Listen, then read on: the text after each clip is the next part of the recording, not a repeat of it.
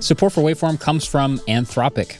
So looking for an AI solution for your business, it might be time to check out the Claude 3 family from Anthropic, your one-stop shop for enterprise AI.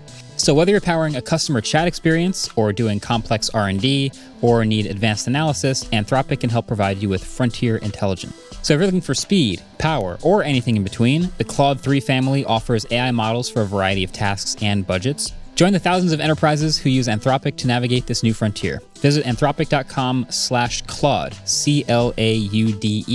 today. Jumpstart your genius with Claude 3 by Anthropic. You know how to book flights and hotels. All you're missing is a tool to help you plan that unbelievable travel experience. That's why you need Viator. Book guided tours, excursions, and more in one place. There are over 300,000 travel experiences to choose from, so you can find something for everyone. And Viator offers free cancellation and 24/7 customer support for worry-free travel. Download the Viator app now and use code Viator10 for 10% off your first booking in the app. Find travel experiences for you. Do more with Viator.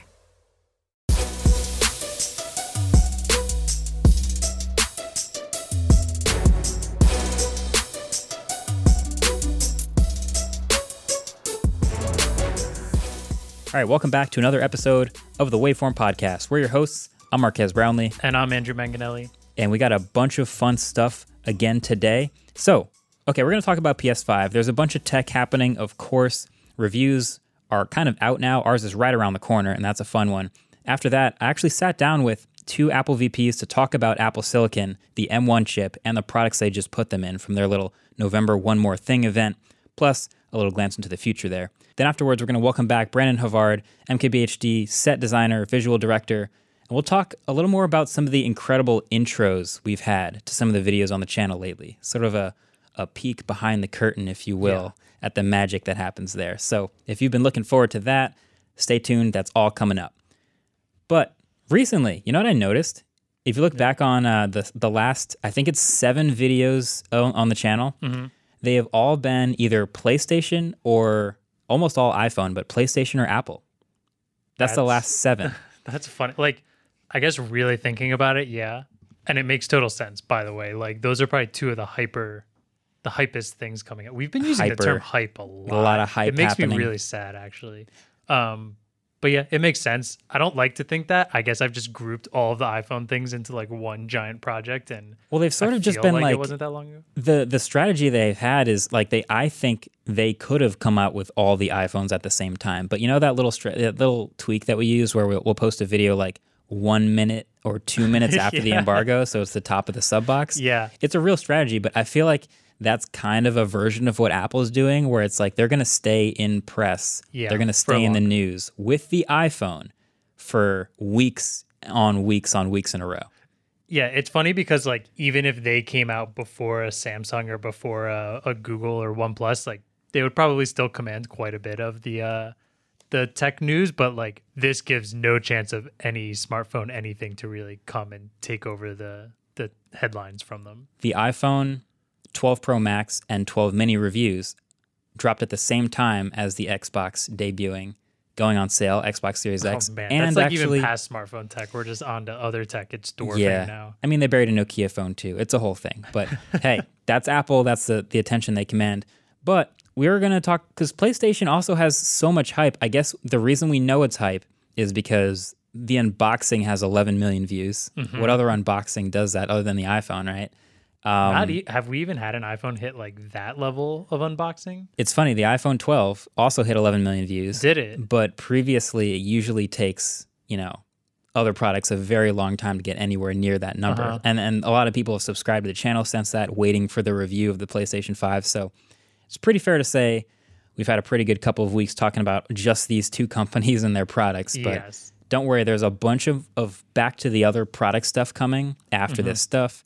The holiday season rolls around. We get to our end of year bigger projects, which are fun. I feel like we get to hit a bunch of things. We have a dope tech in the works also, so like probably some stuff that's been out for a little while, but we get to hit on a lot of things we've kind of maybe missed during the busy season, and then obviously our favorite end of the year stuff's coming up. So yeah, it's really excited. When I talked about in the last episode, it's like our playoffs of our workflow.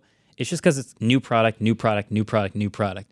And it can kind of feel like that's all we're doing is just talking about new products. But once this time of year ends, then we can go back to talking about tech in general and comparing, all the best things that came out this year, all that fun stuff. So, this week on things we enjoyed, I have a fun little article from The Verge. Tell me if have you heard of Bunny the dog from TikTok? No. Okay. You might, if I explain it to you, you might have seen it. It's this fairly large black and white dog, and it has this set of buttons around it that have individual words, and it can like press the buttons and says like... Is that a hoax? I don't know. It seems wild. It is. I remember seeing it a few months ago, and her mat has grown since then. Like, she used to just have a couple things like food, outside, walk. Now she's going into like time, like wait. Okay, so explain what's happening in these videos. Okay, so best way to describe it. Do you know I hope everyone understands this reference, but I think it was Staples, the easy button. Do you remember that was easy button? Just like plastic big button. Imagine, I think the dog right now has 70 of those on individual color-coded platforms that have different categories. I think each like pad has a different category. So like each button has one word attributed to it. And the dog has learned these words, or we're assuming has learned these words and is now creating almost full sentences out of pressing these buttons on the maps on the ground. Yeah. And it has grown from just pure wonder to it's gotten so popular people are memeing it now, and it's hilarious. The memes are pretty great of like going over the top with it. I'm like just existential crisis bunny, and yeah, because it's gone from just the dog pressing the button that says food and then the button that says now, and so the dog will walk over and just go food now, yeah, and they'll get fed, and it's like I could see that working, but then it goes so much further. Like there's 1,000 other. You said 70 buttons? I think 70 buttons right now. I honestly don't... If you put 70 buttons in front of me and told me to make a complete sentence, it would take me a while to like find all the words to say what I want to say. Right. I'm going to go... I hate to spoil this for people, but I'm going to go with fun coincidence that the dog makes sentences. I think it walks over and it knows it can get treats out of hitting buttons. But I don't know that it's making sentences on purpose. I think one of the things that makes me really wonder about it is not all of them are food-based. There's a lot of like walk and play and beach. And some of them will be like presses the walk button and the person says okay, and then Bunny goes to the door. So it's like, all right, some of these... But anyways, the Verge article, though, is interviewing a couple scientists and what they're thinking about this. And while they haven't gotten to do much research due to COVID, how they're going to continue to potentially research this and research it in the future when they can get there. But there are people who are very interested in this to see if we actually are close to talking dogs. And fingers crossed, I want to talk to Mac one day. Got to get him some buttons now. Yeah, Mac would just hit the food button nonstop. and yeah. But yeah, I thought that was interesting. I'll put the article in the show notes. But Bunny the dog, if you guys haven't seen it, look it up. If not just for the excellent memes that are out there, it's a fun one. It's wild. Now we can go to PlayStation 5. All right. Yeah. So definitely, I mean, I don't want to spoil too much of the review, and you guys will see that when it comes out. But just I've been waiting for a new generational leap of something for a while. And there's been so much talk about the PlayStation 5 controller and the haptics in it and the adaptive triggers and hopefully games taking advantage of it, that this was getting me excited that maybe this is it. Maybe this is actually a generational leap forward in something. It's somewhere in the middle between like a generational leap and just like a really good improvement. I still think it's a bigger leap than what I'm seeing from Xbox because PlayStation has a new UI, PlayStation has a couple new features, PlayStation has the new controller, and I think all those things together add up to a little more than just more horsepower. Yeah, I haven't quite gotten to use the Xbox yet. I've used the PlayStation. What's that like intro game that they have on there? Astro's Playroom. I played that a little bit, and I do have to say that the new controller feels way better than old PlayStation controllers. That game lets you feel it a little bit different. There is some really cool haptic feedback that I think is really awesome. as much as I like the new PlayStation controller, I think Xbox controllers have a better layout. I like the staggered joysticks. I think it fits more comfortably in a hand. Maybe that's me being a lifelong Xbox fan and just growing up on an Xbox controller. But well, here's what I'll ask you, because the Xbox is like the sort of standard PC controller. Whenever you connect a controller to a PC, it's basically an Xbox controller or a version of it, right? I don't know that. I know a lot of people that play Rocket League on a PlayStation controller. On their PC. On their PC, yeah. Interesting. But okay, so you're really used to the Xbox controller. Yes. What would you be more impressed by or more likely to buy? I think those are two different options. Okay, what would you be more likely to buy? A version of the Xbox controller with better haptics, or a version of the PlayStation controller with a better layout? So it's basically like you have a choice between two consoles right now. Would you go with the Xbox just because you're more used to the layout, or would you go with the PlayStation because you get used to the new layout in favor of the haptics? Just the controller? Yeah, because you've used the haptics now. Wait. So I can get an Xbox with PlayStation haptics? I'm not making this a very simple choice. No, actually, So wait. An Xbox controller with PlayStation new haptics? Right. Or the PlayStation controller with the haptics it has, the new haptics. Without the haptics. Without the haptics. Yeah. But the Xbox layout? Yeah, let's go with that. I think the Xbox is the obvious choice in that one, right? Because it already has the layout that I like, but now gets the haptics, which is the better part of PlayStation. And then why do I make such dumb hypotheticals? Well, I thought you were trying to tell me that the Xbox got haptics and the PlayStation got the different layout, but kept its haptics. And then I was going to say that's the same thing. True. So yeah, I guess my question is really how impressed are you with the haptics? Very.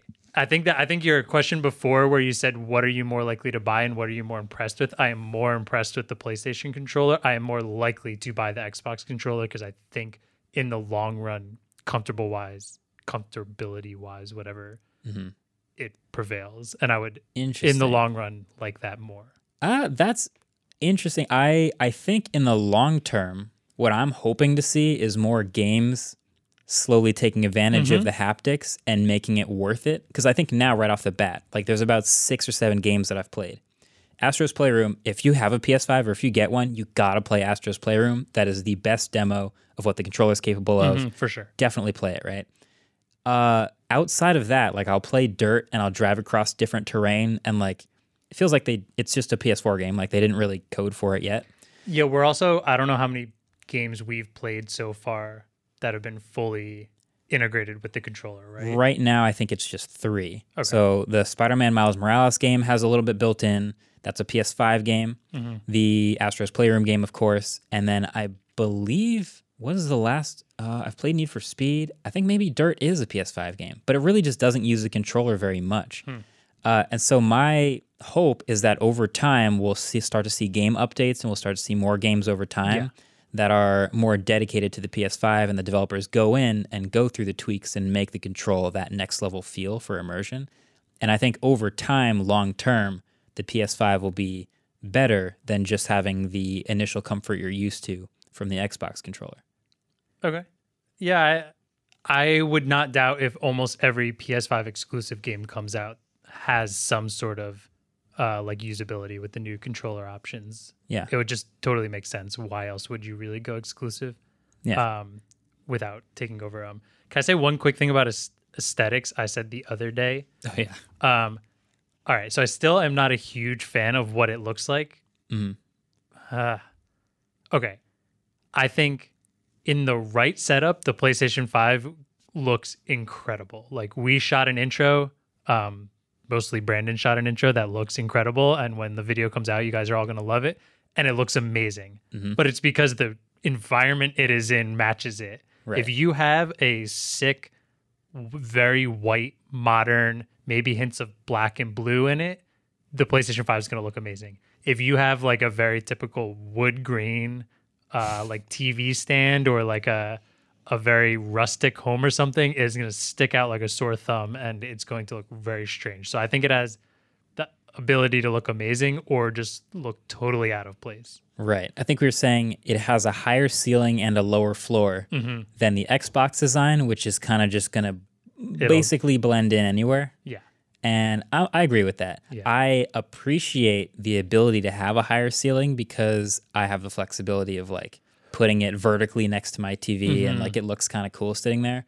Do you have a setup that you could fit the PS5 in, or would you have to put it in? It would just go in my living room. That's the only place we really have it. In the living room or in the basement near my like workout setup. Yeah. So that doesn't really have any aesthetics down there. Yeah. I think after a while, now it's been, 2 weeks, maybe 3 since I've started using the PS5. Let's just say 2. Let's say 2 weeks for the meme's sake. I think I've gotten used to it like visually. I can walk into a room now and it's just kind of under the TV and I'm fine with it. But yeah, I got no problem with that design. The question is, how much do you care, or how much does your significant other care about when people come over and go, what on earth is that thing in the living room? I've heard that alien looking thing. Yeah. I feel like that's actually kind of an upside because you get a conversation piece. People have conversation pieces in their homes all the time. They'll put weird art on the wall. They'll put like ornaments on the middle of a table for no reason. This is just like a functional ornament, basically. It's a conversation starter. Hey, what's that? Oh, it's the new console. It's got this game I really like. You should check it out. Yeah, it's kind of starting the conversation. Cool. There you go. And there it is. And there you go, Sony. Cut. You can use that as an ad. I'll just take 10% of all PS5 sales. Hashtag not sponsored. Yeah, no, seriously. That is, I'm totally fine with the design. We'll have the review of both the Xbox and the PlayStation up at some point in the next week or so you can check those out. But yeah, I think PS5, a lot of hype around this thing. It's got to be the most hyped ever. I think we have written in here... Ever? I mean, like, when I wrote that in these notes, like, I'm sure there's probably some console launching for the first time ever that may have been more hyped, but even... I don't know. I think there's always hype for consoles, but this is, like, insane. I think it's just the most hype in the social media era. Yeah, it's the era we're in. It's just more people are playing video games. More people this year are playing video games. It's True, like, it's 2020. Almost like investing in a console right now makes more sense because you know you're going to use it. You know you're not just going to play it for a week and then forget about it. We got time. Yeah, you'll have time to play, to get some levels done in some games. Yeah, no, I think we had the stat of 106,000 people have subscribed to the YouTube channel on the watch page of the PS5 unboxing, just on the watch page. That's not including the rest of the people who watched other videos and then subscribed, or went to the channel page and then subscribed there. Just people who are watching the video just hit the subscribe button on the watch page. That's crazy. That's crazy. Have you ever checked that stat and remembered it for anything else? I want to know what I'm assuming that's the most. I wonder what the second most is. Honestly, if I were to sort, I would imagine there's maybe like 1 or 2 giveaways we've done in the past where people would just subscribe on the watch page. I don't even want to count that. Actually, I doubt a giveaway even has that much compared to... Yeah, it's just there's so much hype because that was also so specific. Like when you do an unboxing and you're like, make sure you get subscribed for the full review, that's the type of thing people will subscribe for. I bet the iPhone has similar numbers, but I don't even think that's at 100,000. Actually, you know what? Let me check. What do you bet? Do you think the iPhone is over or under on the watch page? 106,000. Which one? The iPhone 12. iPhone 12 review or unboxing. iPhone 12 unboxing. But that also has 11 million. I'm guessing 60,000 subs from that page. I'm looking right now and it says 88,000. So, yeah, PS5 is hyped. There's just crazy. A lot of people just waiting to see what this thing is about. So the reviews are coming. I think it's time to take a quick break. We're going to come back and we're going to talk to some VPs at Apple about what happened with Apple Silicon. We'll be right back.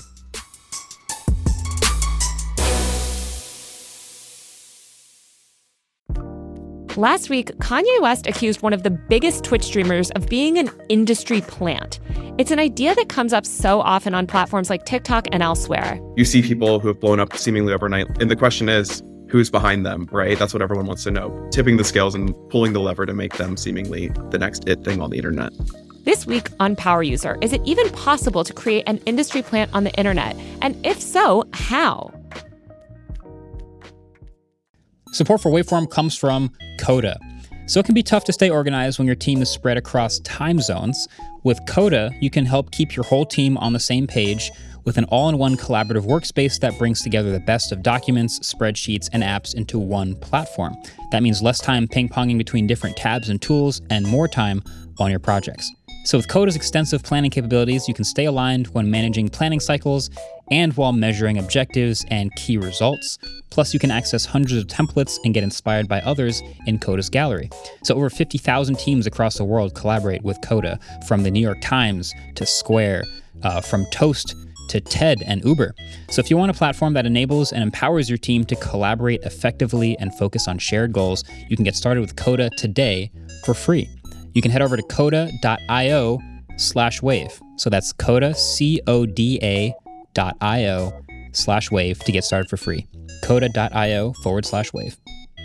All right, so welcome to the Waveform podcast. Bob and Tim, you haven't been on the podcast before, so I'm going to give you guys a chance to quickly introduce yourselves, and then I'll see if you can give me like a quick, let's say 30-second intro to Apple Silicon in these new Macs and the M1 chip. Awesome. That's great. I'm Bob Borchers. I work in product marketing at Apple. And I'm Tim Millet, and I manage the platform architecture team at Apple. And the 30-second pitch on M1 is that it is a huge leap forward for the Mac. It's a powerhouse of a chip that creates great opportunities in terms of performance, battery life, new capabilities, and we just couldn't be more excited to take this next step forward in the history of the Mac.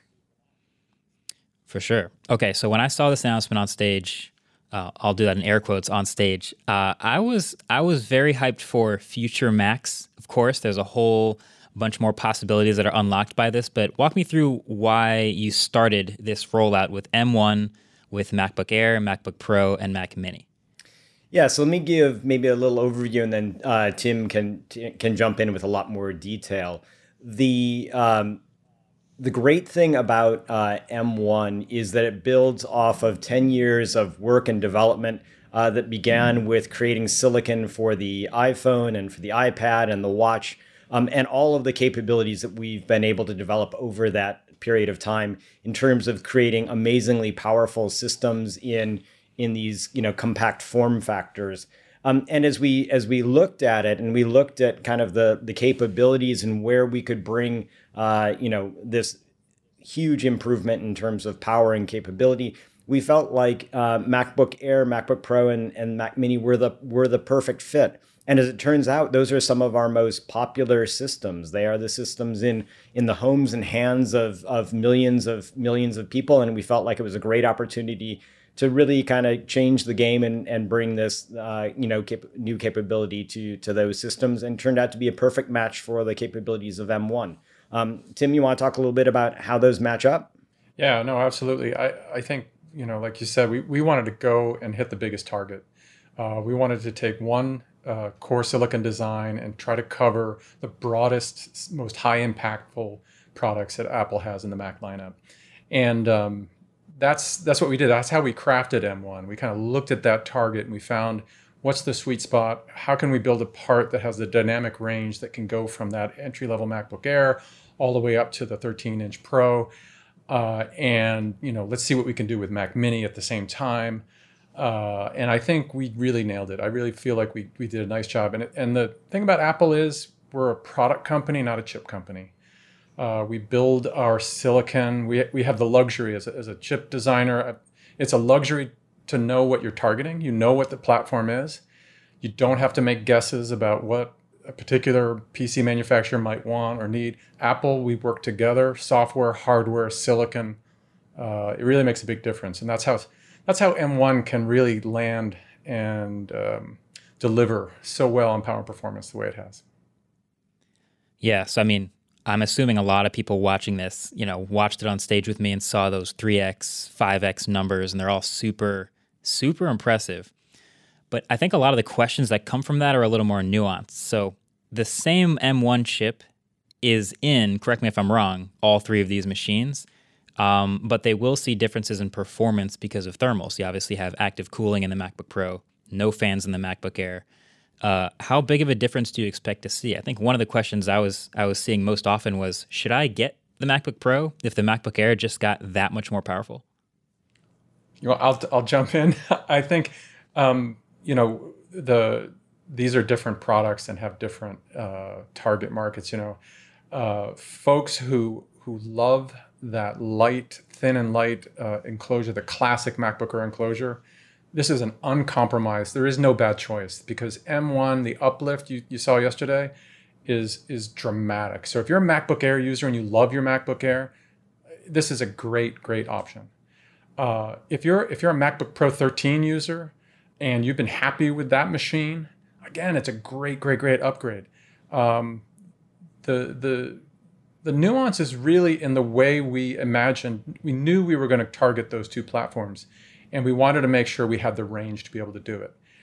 Because we were so obsessed with energy efficiency, getting into that 10-watt MacBook Air enclosure was actually right along the lines of the kind of work we've been doing for years for iPad Pro.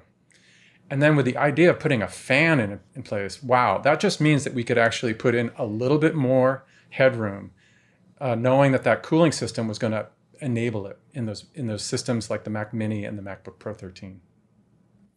Yeah, and I think when you think about how people use the systems, that's where the difference comes in, and the fan, allows you to have these more sustained workloads that might be more appropriate to pros who are editing video or doing things like that. And it creates an incredibly capable system. And the MacBook Air is fantastic for for the customer that has enjoyed that kind of system over time as well. So while they share a number of capabilities, they were really thought about and designed with different audiences in mind, as Tim pointed out. Gotcha. And that makes a lot of sense. I mean, the MacBook Air's, I think it was mentioned on stage, as the most popular Mac. And for people who are into MacBook Air, it's just a better MacBook Air in pretty much every way. So that's awesome. I think for me, when it was said on stage that the 13-inch MacBook Pro is the ultimate expression of what the M1 chip can be, I firmly believe that, because you got this insane battery life number. I think it was 20 hours of video playback, and also got improved performance. How did you, when going through the designs and possibilities for the chip, how did you decide where you would, I mean, I'm assuming those are both really impressive numbers, but how do you decide if you should go more towards efficiency or more towards power? Is it just because you have a final product MacBook Pro you want to hit? Or are you just, let's see how much battery we can get? Again, coming back to Tim's point, at the end of the day, we ship products and experiences to customers, not just specifications. And so we really do think about balancing the parameters exactly like you're talking about. Where is that right blend, and where is that kind of magic sweet spot? And the great thing with M1 is that we didn't actually have to compromise very much because of the performance per watt and kind of our the capabilities there. We could deliver these 3x improvements in performance and machine learning and graphics and all of that, while these insane battery lives come together, and that allowed us to kind of, I think, craft a new idea for what the 13-inch MacBook Pro could be about. But Tim, what are your thoughts? Yeah, I think that exactly what Bob said. I think another aspect to this is really the introduction of the mobile SoC in the mainstream computer. We've been building mobile SoCs, as Bob mentioned, for more than a decade, really, starting with the phone. We introduced them in the iPad a few years after that. And I would say architecturally, the difference between a conventional PC chipset and a mobile SoC is the integration of hardware acceleration. And we do that for two reasons. For devices like the phone and the iPad, we need that touch-based responsiveness. And so there are many things we needed to build in to accelerate some of these capabilities. The GPU is sort of the obvious example, because we find acceleration for graphics in both the mainstream PC as well as the mobile SoC. But beyond that, the mobile SoC, it accelerates video decode so that video playback is not a CPU-heavy task. We do the whole thing, offloading the CPU. It stays in its lowest power state. We build on-chip caching to make sure we limit how often we go out to the DRAM, knowing it's more expensive. We use low power but high performance LPDDR. And so when we think about power versus performance, it really equates to efficiency. we don't separate power and performance because we know we can't deliver more performance into an iOS product historically unless we do it efficiently. It doesn't help us to make it faster but higher power because it doesn't translate to anything. That same goodness is now benefiting the Mac in exactly the ways you're highlighting. How can it be both powerful, high performance, and long battery life? That's just in our DNA and the way we build chips. Very exciting for a lot of other Macs too. So you've never had active cooling in an Apple Silicon product. iPad hasn't had fans. iPhone's never had fans. How much did this help the performance of the M1 to finally actually have? I'm sure that was exciting for the engineers. We're finally going to have, fans for these chips to really go crazy. How much did that help the performance of that 13-inch MacBook Pro with M1 chip? It's interesting. I think you highlight some of the constraints that we had in building the mobile silicon for phone and pads. I want to start with that. We didn't have fan, but I think it's safe to say that because we're a product company and because we are so tightly coupled and collaborative and dependent on each other, we have had an amazing thermal design team at Apple, probably the best in the world at building thermal solutions for the silicon that we build. And so though we didn't have active cooling, we had some amazingly creative people in our product design teams finding clever ways to distribute the heat evenly across the enclosure. So I want to call out to those guys, those folks. The other part though is, what did we get on the top? I think, I wish I had a number in my head to tell you what it was, but you can benchmark the machine yourself. It's measurable. I mean, it's a pretty good number. I wouldn't say that, for example, somebody buying a MacBook Air is going to be disappointed because the way we like to think about it is most performance. We try to make sure we always have a little bit of headroom, even in chips like that go into an iPad that doesn't have active cooling. And the reason is that we know that the way people use the machine, the way people use a GPU, for example, bursty workloads are super important. If you're doing a swipe on a iPad Pro, it has a burst of activity that fires up, and it might exceed the thermal. Let's say you have a 10-watt iPad. It might exceed that 10 watts for a brief period of time, just enough to do a really interesting UI transition or a smooth scroll.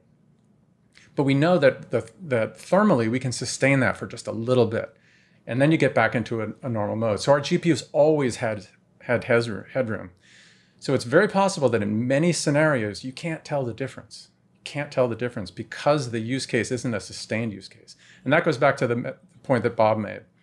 If you have something that is long running and sustained, that's where that active cooling system really, really helps because it means you can maintain that performance for a lot longer. Yeah. One of the things I've been curious about is, will I be able to edit video and I guess that long export from the 13-inch MacBook Pro? How much of a benefit will that actually show? For me, I'll be, like you said, benchmarking it and we'll see, but I'm very curious about that. I had another small nuanced question just about the way they fit into the lineup, because you're still selling the Intel MacBook Pros alongside the M1 MacBook Pro. The M1 MacBook Pro has 2 Thunderbolt ports. Is it just like a direct parallel with the lower end version of the Intel MacBook Pro? And if so, will there ever be a 4-port version of the MacBook Pro? I know a lot of people were hoping for one. Yeah, I mean, you've got it right in that the 13-inch MacBook Pro that we introduced with M1 is a direct replacement for the product that was in the line before, and that has been well loved and adopted by pros and consumers alike. And so we really wanted to make sure that we had that continuity and consistency. That being said, we also understand that there are people who need more than that in terms of ports or expansion opportunities in terms of memory and other things, and that's why we have the Intel systems in the line still. And as we've mentioned, before, this is a transition that's going to take a couple of years for us to make, and we have some amazing Intel systems in the portfolio, and we'll do so for the the course of this transition. And so we want to make sure that pros and consumers alike still have the choice and capability. And we think a 2-port version with M1 is phenomenal. But there are people who will need 4 ports, and we've got options for that as well. Yeah, I know. I'm kind of diving into the realm of future products, and I know you guys never give specifics on that, but you can be as broad as you want with this. There will be future Macs with this Apple Silicon. I'm assuming there will be some sort of a different chip or different versions of the chip. What sorts of things could possibly change for when you design Apple Silicon for, I'm assuming, the Mac Pro, the iMac? That's a very different challenge as far as thermal room and active cooling and all sorts of stuff like that. How do you look at those different challenges? Well, of course, right now, today, the biggest challenge is delivering our excitement about the systems that we have in front of us and getting those out in people's hands and seeing what kinds of things get unlocked. But of course, as we've said, the transition is going to take a couple of years, and that means that we will continue work in terms of innovating and bringing these technologies in a variety of different places and different applications. And I don't know, Tim, if you've got any kind of general thoughts on places and things where maybe technology we have today will continue to be something we can leverage as we go forward. Yeah, I think I would say maybe in an appropriately general way, I'll describe the architectural philosophy we have. When one of the things we want to make sure we do, and if you looked at the iOS example, we introduced phone chips. A few years later, we introduced the iPad chip. After that, we introduced iOS Silicon or Apple Silicon in the watch. What I push for my team is to make sure when we do that introduction into a new product, it looks familiar to our software teams and our software developers. So it's not a dramatic change in architecture. We build our GPUs, our CPUs, our hardware acceleration in scalable ways, knowing that we're going to move that technology down and up the line. So M1 really is a natural step for us. We took the scalable architecture that we had, took it one more notch up to fill these very high impact, exciting new products that we introduced yesterday. And you can imagine that's the recipe book. That's the script we're going to use as we transition the Mac forward, is to try to take some of the same great technologies and scale them up so that it looks, feels, and delivers the same kind of high impact and benefit that M1 has delivered. All right, I have one final question, which is, because I know you guys see the whole behind the scenes process of what goes into making these chips and making these things come to life. I'll let you each highlight, what do you think is something that was underrated or maybe underappreciated through the keynote? You got the message out. Obviously, there's a lot to cover, so there's only so much you can fit into this 55-minute, incredibly well-produced video. Maybe you have something that's maybe flew under the radar or something I should keep an eye out for when I'm doing my testing, getting into these new machines. I'll start, and I think it's one of the things that you'll discover quickly, and is also one of the things that I know a lot of your listeners are interested in, which is the technology that is built into Rosetta 2. And Tim and his team are directly responsible for this incredible innovation that allows Intel apps written for Intel systems to run just smoothly, flawlessly on M1, and in some cases, especially where they're making use of metal, can actually see performance improvements. And I know most people, when they're thinking about these transitions, they're like, okay, the hardware seems in theory great, but what's it going to do with my software? And this is the third or fourth of our major transitions. We've done this, over our history. And Rosetta 2 is really a key anchor point there. And it's actually a phenomenal technology. It shares the name Rosetta with what we introduced in the PowerPC to Intel transition, but it's built from the ground up. And I think it's an amazing story. All right. Software. What about you? I think that's a great one. And like Bob said, I think this was another great collaboration. I think we call it the same name, but if you look under the hood, it is a really dramatically different and well-crafted piece of code that allows us to make this transition seamless. And it was done in concert. We started that about the same time we started thinking about this transition, just to make sure we had a great story. I think maybe the one other thing I would bring up, just getting kind of more nerdy into the chip, is this whole story about unified memory. I really think it's going to be an eye-opening experience for developers who have, any developer who historically has struggled with the capacity for the kind of memory the GPU can get access to, and the amount of bandwidth that a multiprocessor task could get access to. Because unified memory gives you the best of both worlds. It gives you wide, fast, high bandwidth for the GPU that's also now available to the CPU.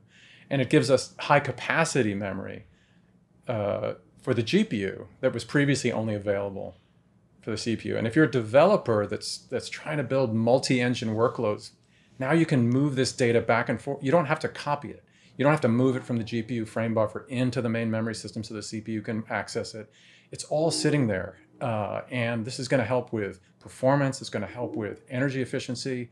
And I really think that's another part of the story that we did highlight it. And I was actually pretty pleased with the way it was presented. But it's something I'm super excited about because it's a piece of core technology that's just sort of essential to the mobile SoCs that we've been building. Gotcha. Yeah, I was going to say, there's a ton of people working on this stuff, and I'm sure you get to see the final presentation, and fingers crossed it comes across the way you hoped. So it's good to hear. I enjoyed the presentation, and I appreciate the time for you guys breaking this down for me. And I'm just looking forward to testing. I think that's what it comes down to. This is an exciting time to be a tech nerd, and I'm sure the stuff you guys are working on has a big part of what to do with that. So thank you for the time, and hopefully we'll chat again soon. All right, thank you. Yeah, thank you. Enjoyed it. So there you have it. A lot of interesting talking points, I think. I really obviously couldn't get super into, hey, tell me how many cores the piece of Apple Silicon you're putting in the Mac Pro in 2 years will have. That's the kind of stuff they never talk about. But it's always fun to hear a little bit of the behind the scenes when you're talking to people who've worked on this stuff, what they think about, what the priorities are. And yeah, my hype remains obviously as impressive as these new laptops and the Mac Mini look. My hype remains with like the 2-3 year down the line high-end desktops when they just get to put a gigantic piece of silicon and some fans and just let it go to work with no efficiency concerns. I am ready. I am ready for that. Anyway, I hope some of your questions were answered. We got some clarification on the 2-port MacBook Pro there, but we'll go ahead and take a quick break. We'll come back. We'll bring in Brandon. We'll talk crazy graphics and intros. And apparently you've got a little conspiracy or something to read me. So we'll check that out in a second. Be right back.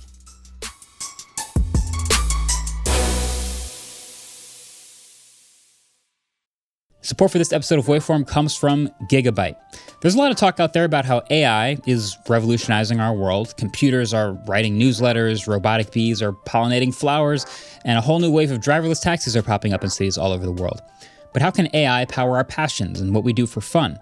That's where Gigabyte's AI gaming laptops come in. So their range of powerful and portable new laptops deliver cutting-edge performance for anyone looking to explore the brave new world of AI-powered gaming.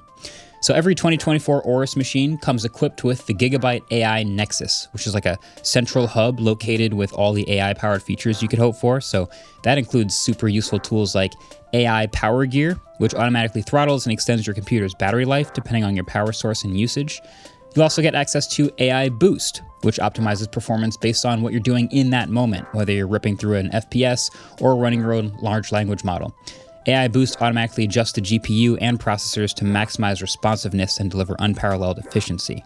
Lastly, AI Generator includes various generative AI apps for quick startup, and all 2024 Gigabyte models seamlessly integrate with tools like OpenAI and Microsoft's Copilot AI chatbot.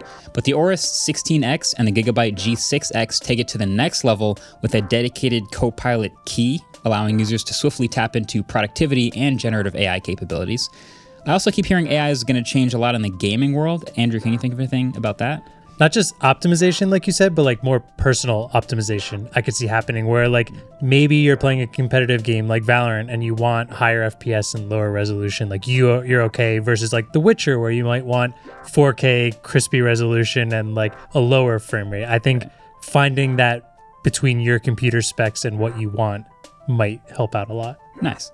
So all of the models that I've been talking about are available right now at aorus.com/laptops/gigabyte-AI. So that's aorus.com/laptops/gigabyte-AI. Gigabyte. Team up, fight on. Eurovision is here. This year's contest gets underway this week in Malmö, Sweden, but this year's contest comes with a dose of controversy. I'll give you one guess as to what people are mad about. Yes, correct. It's that. Organisers of the Eurovision Song Contest say they are assessing whether Israel's entry breaks the rules on political neutrality. I think it's a shame. I think there's no way that Israel should be able to participate in Eurovision. Pro-Palestinian protesters are taking to the Swedish streets. More than 1,000 Swedish artists, including Robin, have called for an Israel ban. Some European politicians are joining them. Charlie Harding from Switched On Pop joins us this week on Today Explained to help us figure out if Europe can sing its way out of this situation.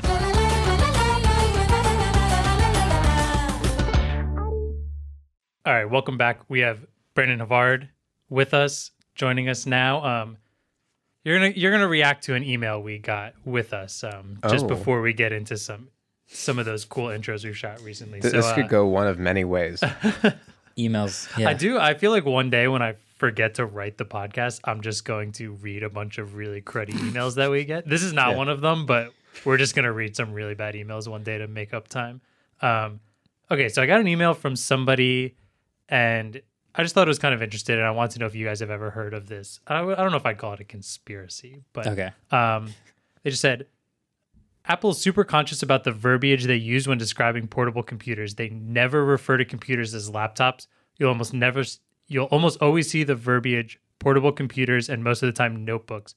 That reason being, these computers are not meant to be used on one's lap. The vent is right before the display clamshell, and when used for a prolonged time on the lap, it will overheat. So they Thoughts never on that?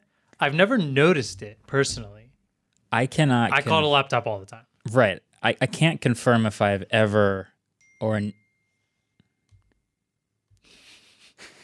It's mad that you called it a laptop. Yeah, right. I can't confirm if I've ever or never heard Apple call the MacBooks laptops. I don't actually remember. Now that I'm thinking about it, I guess I can't think of a time that they called it a laptop. Mm-hmm. But haven't they showed it like on a lap at least once somewhere in an ad or like in a promo video or something?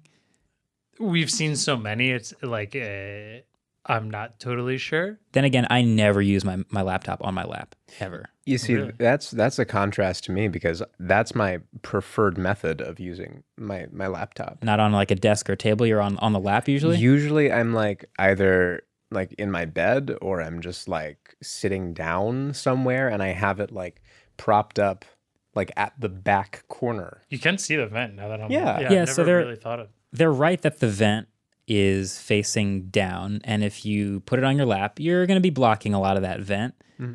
But is it so bad that they never ever want to tell you to put it on your lap or it will definitely overheat? I don't know if it's that serious. I feel like you can probably use it on your lap and be fine. I mean, But I've that definitely is- used MacBooks in the past on my lap. They have gotten very hot. I've used all kinds of laptops. But every that do laptop that. has gotten very hot on my lap. Probably also because I'm using it on the couch with a blanket, and it's definitely getting zero airflow. But Yeah. that's what it's for. It Yeah. also depends on what you're doing. I mean, if you're editing videos, then yes, it's going to give you 4th degree burns. But if you're just, sending an email or like, watching a video, it's probably not going to get that hot, right? I don't know. I don't think it's a problem. That's Let's kind just- of I just think interesting. think about it, and now watch Apple stuff in the future and see what we. It's definitely going to be in the back of my mind when I watch things now. Yeah. That's facts. Yeah, I'm overthinking this for sure. It's going to be in the back. All right. I'll start watching a little more carefully. Do I see it ever in someone's lap? I'll figure that one out. Yeah. Thank you, Fascinating. anonymous email. Thank you for an email that I enjoyed reading and didn't just instantly delete. It's rare. Appreciate it. It's rare. Okay, past that, we specifically brought Brandon in here, and also, well, we brought Brandon in because we've shot some really fun intros lately that have gotten a lot of people seem to really like them on Twitter, and we would have Vin here also. His car's in the shop right now, so he's just not here. Yeah. He's helped on a lot of these. That's just for everyone wondering where Vin is. But Brandon, you're in here today. We've made some pretty crazy. You've basically made some pretty crazy intros. I think the last couple weeks we've come in wanting to shoot something, and you're like, I have an idea for an intro. Yeah. And then it just kind of goes from there. And if we have any hair left after the end of shooting it, that'll be a surprise. But I think mostly we've just had a lot of time because you've been shooting retro tech and you had like a meeting one day. So you were gone for like 5 hours and we just buckled down and the three of us just shot something forever. But you've had some crazy ideas. We've been putting them to good use. I think they've made the videos fun, but I thought, well, let's just go through them and kind of walk through what they look like, how they were shot, and if there were any interesting things we did to accomplish it. Does that sound cool? Yeah, let's go through them one by one. Yeah. So where do you want to start? iPhone 12? iPhone 12 Pro, I think, was the first one, right? The water. I think that one has kind of the most hype, so that's a fun one to start with. All right, so explain this iPhone 12 Pro. it. How did it end up in the water? What is going on? Yeah, so it started at a very different place than where it ended. And I feel like that's kind of a reoccurring theme with these intros, but most of the time they sort of end up in a better place. You know, I'm knocking on wood metaphorically. But with that intro specifically, the idea was like gold and blue, two very wonderful colors together.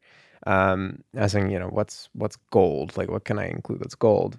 I was sort of thinking about like, what if we shoot some water into some glitter and some water and some lights and we'll sort of make it, you know, look magical. And I think I was in the shower and I like hopped out of the shower and I texted the group chat and I was like, okay, I have this idea. Do we have a bucket for water?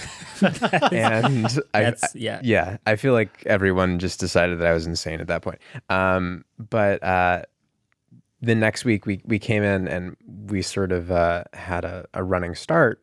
In the morning, I think we spent like 3 hours shooting? Way longer than that. Marquez, you went somewhere in the city that was supposed to start at 10 and you were supposed to be, it was supposed to be a 3-hour shoot, right? I didn't get back till like dark. 5, I think. Yeah, it was crazy. We got into the studio at regular time.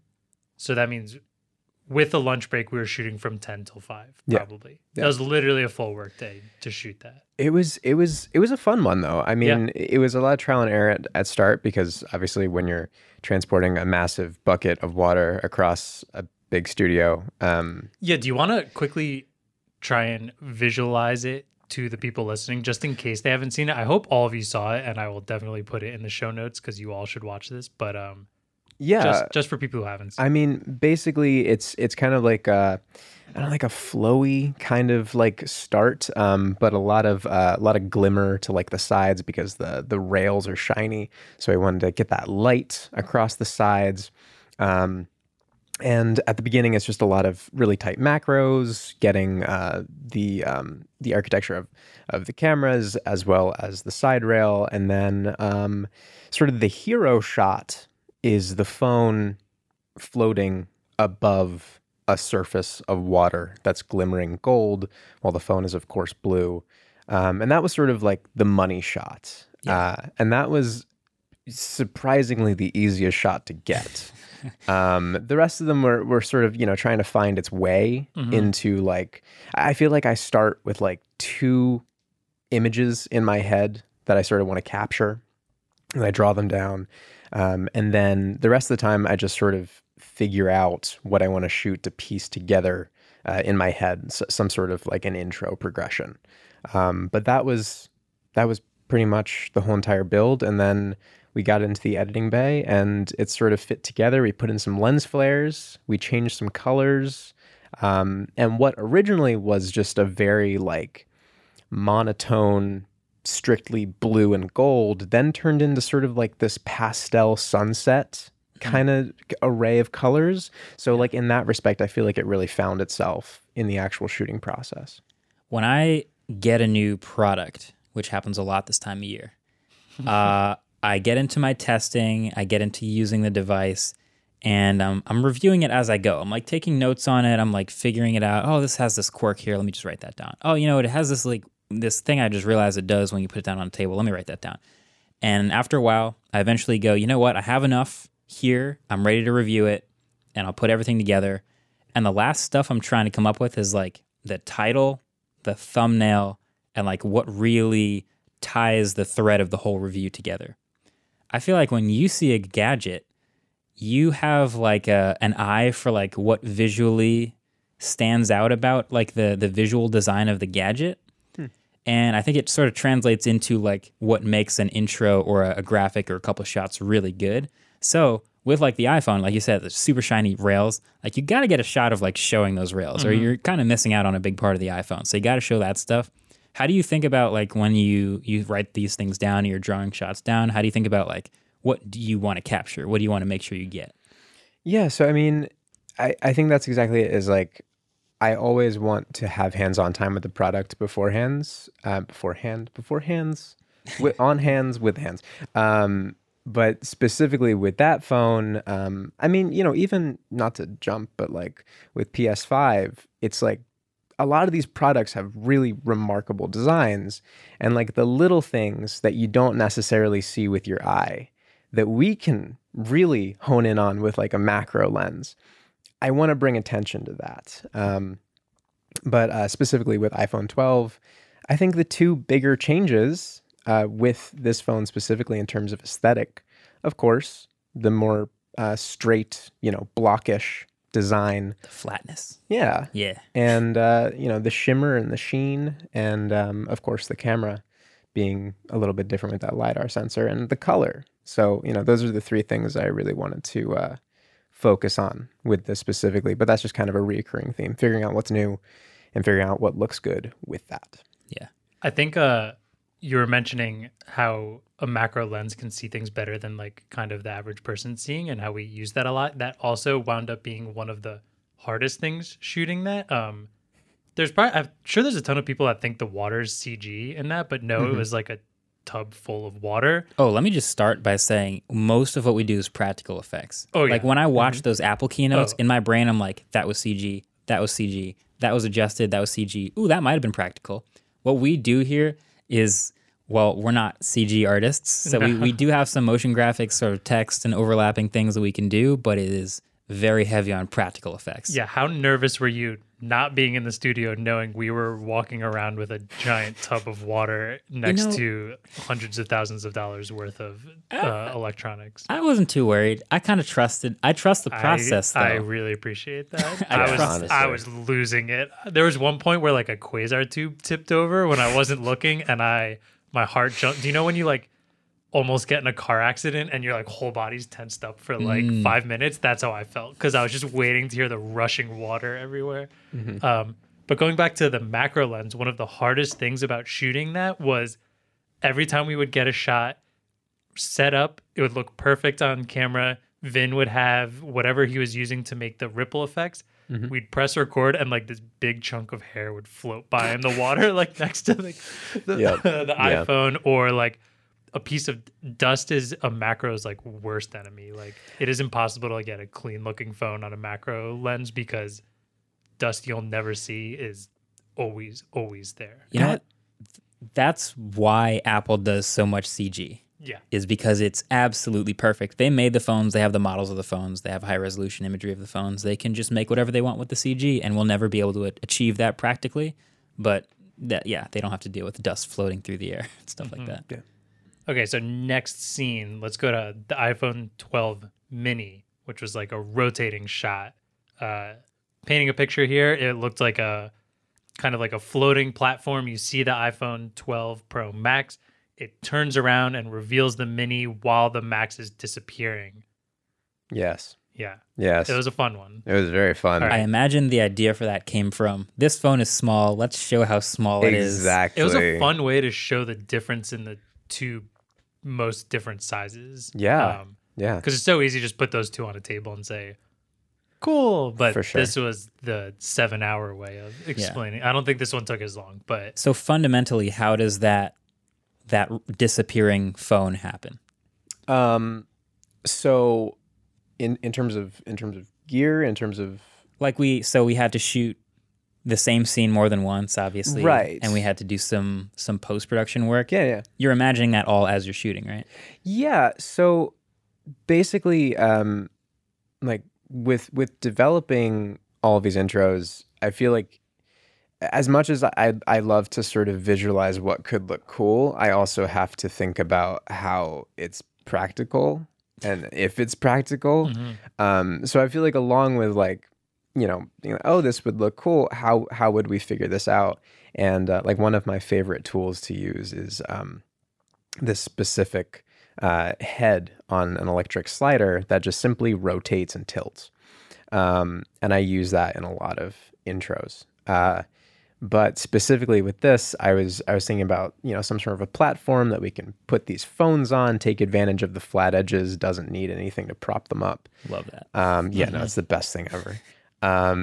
But with this, we did it in 2 takes. It was 2 different takes. We had the robot coming in on a track forward, and we had simply this disembodied table that we took the legs off of on the rotating portion of the slider.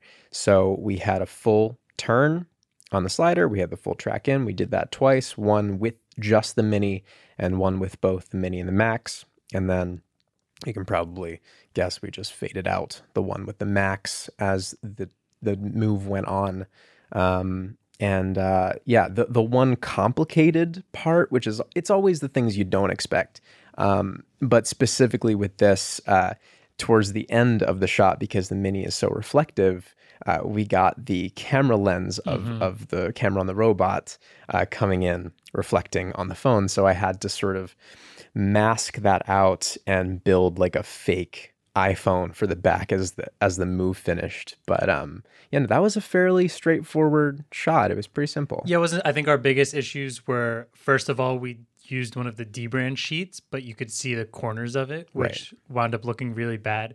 We had this end table that we wound up using that at first we didn't like because it had a lip, and then it wouldn't look like a flat surface. But when we used it, it almost had this fun, like, floating UFO like look to it and felt like on a pedestal kind of. And we thought it looked really cool. So it wound up working well. And then our other issue was, like you said, the reflection. Just a tip for anyone out there who's trying to shoot really reflective stuff.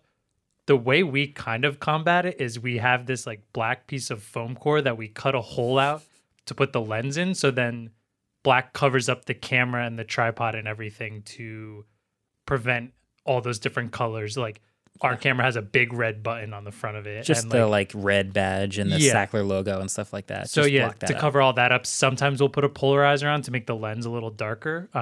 This one, unfortunately, was so reflective that even with cutting out that huge thing, by the way, the robot looks ridiculous when it has that giant like piece of foam core on the front. But so Brandon had to go into post. I think that's another thing that some people don't understand with how hard these shots are is me as someone who doesn't do that much editing and post editing. I'm sitting here with Brandon doing these things and I'm like, was that okay like that? You can see that. He's like, oh yeah, I'll just fix that later. I'm like, oh, okay, trust you. And then every time he blows me away and it comes out like perfect, but there's a lot of trust going on in there. He knows what he can and can't do, and it's worked every time. It's really fun to watch. One of my favorite things that I've seen sort of just a couple times on YouTube is people trying to recreate some of the shots that have appeared in our videos. Some of them are those intros. Some of them are the robot shots. Some of them are the craziest shots we've done.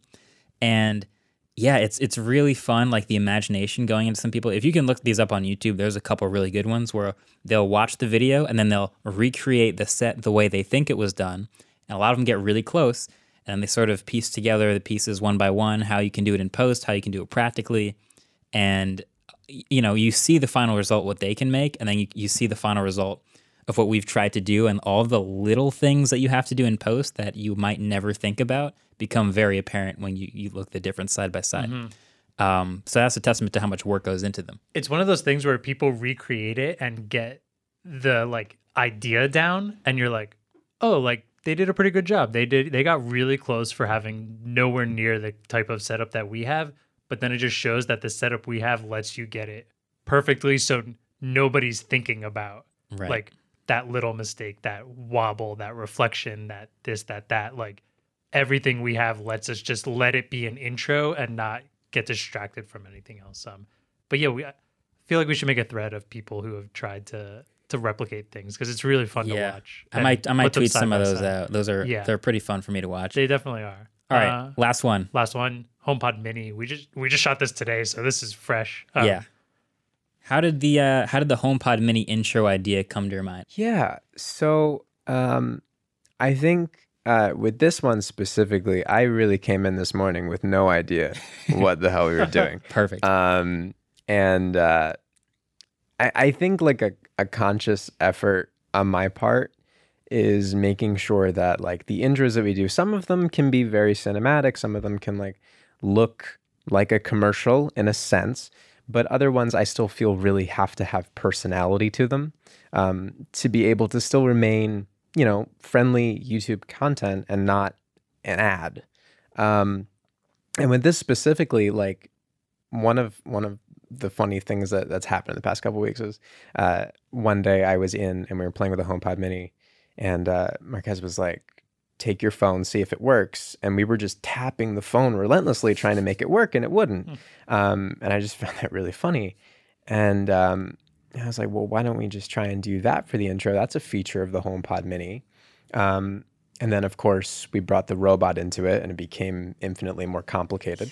But yeah, it was a 2-stage shot. I don't think we've ever done like a 2 separate move shot before. No, especially like with the same flow of movement, I guess. Does that make sense? Like we created a shot and then had to completely pause while we loaded up the next shot, or robot movement, loaded up the next movement and went through with it. I think that's the first time we've ever done that.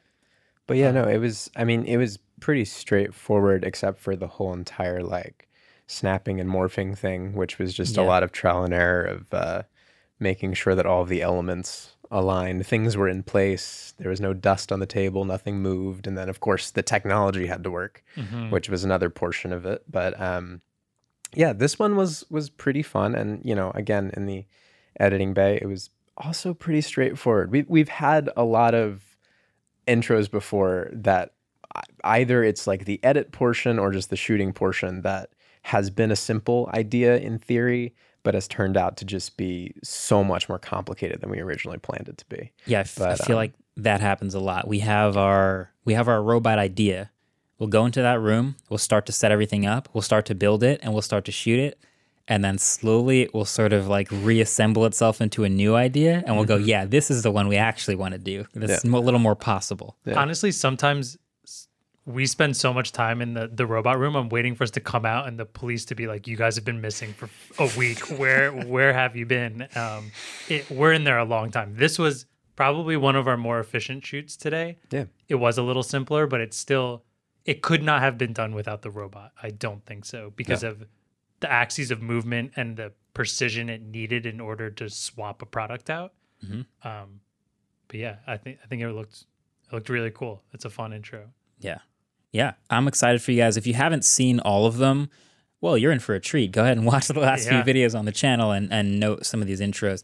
Also, big shout out to Michael who put together the iPhone 12 Pro Max intro, which was entirely built from scratch and a sort of a photorealistic version of a meme, which is just dragging the corner of the device to make it bigger.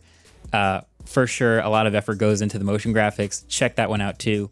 And then hopefully by the time this goes live, the PlayStation 5 review is live, and that is your latest epic cinematic intro with the most hyped console of the year. So it all sort of ties together when you watch that too. But yeah, I think that's about it. We can probably cut. Thanks for joining us, and thanks for listening. We'll have a lot more coming up. Obviously, there's a bunch more tech coming out this year, but it's that end of the year period where we get to talk about all the best stuff of the year. So tune back in next time. Thanks for listening. Waveformer is brought to you in part with Studio 71, and our intro-outro music was created by Cameron Barlow.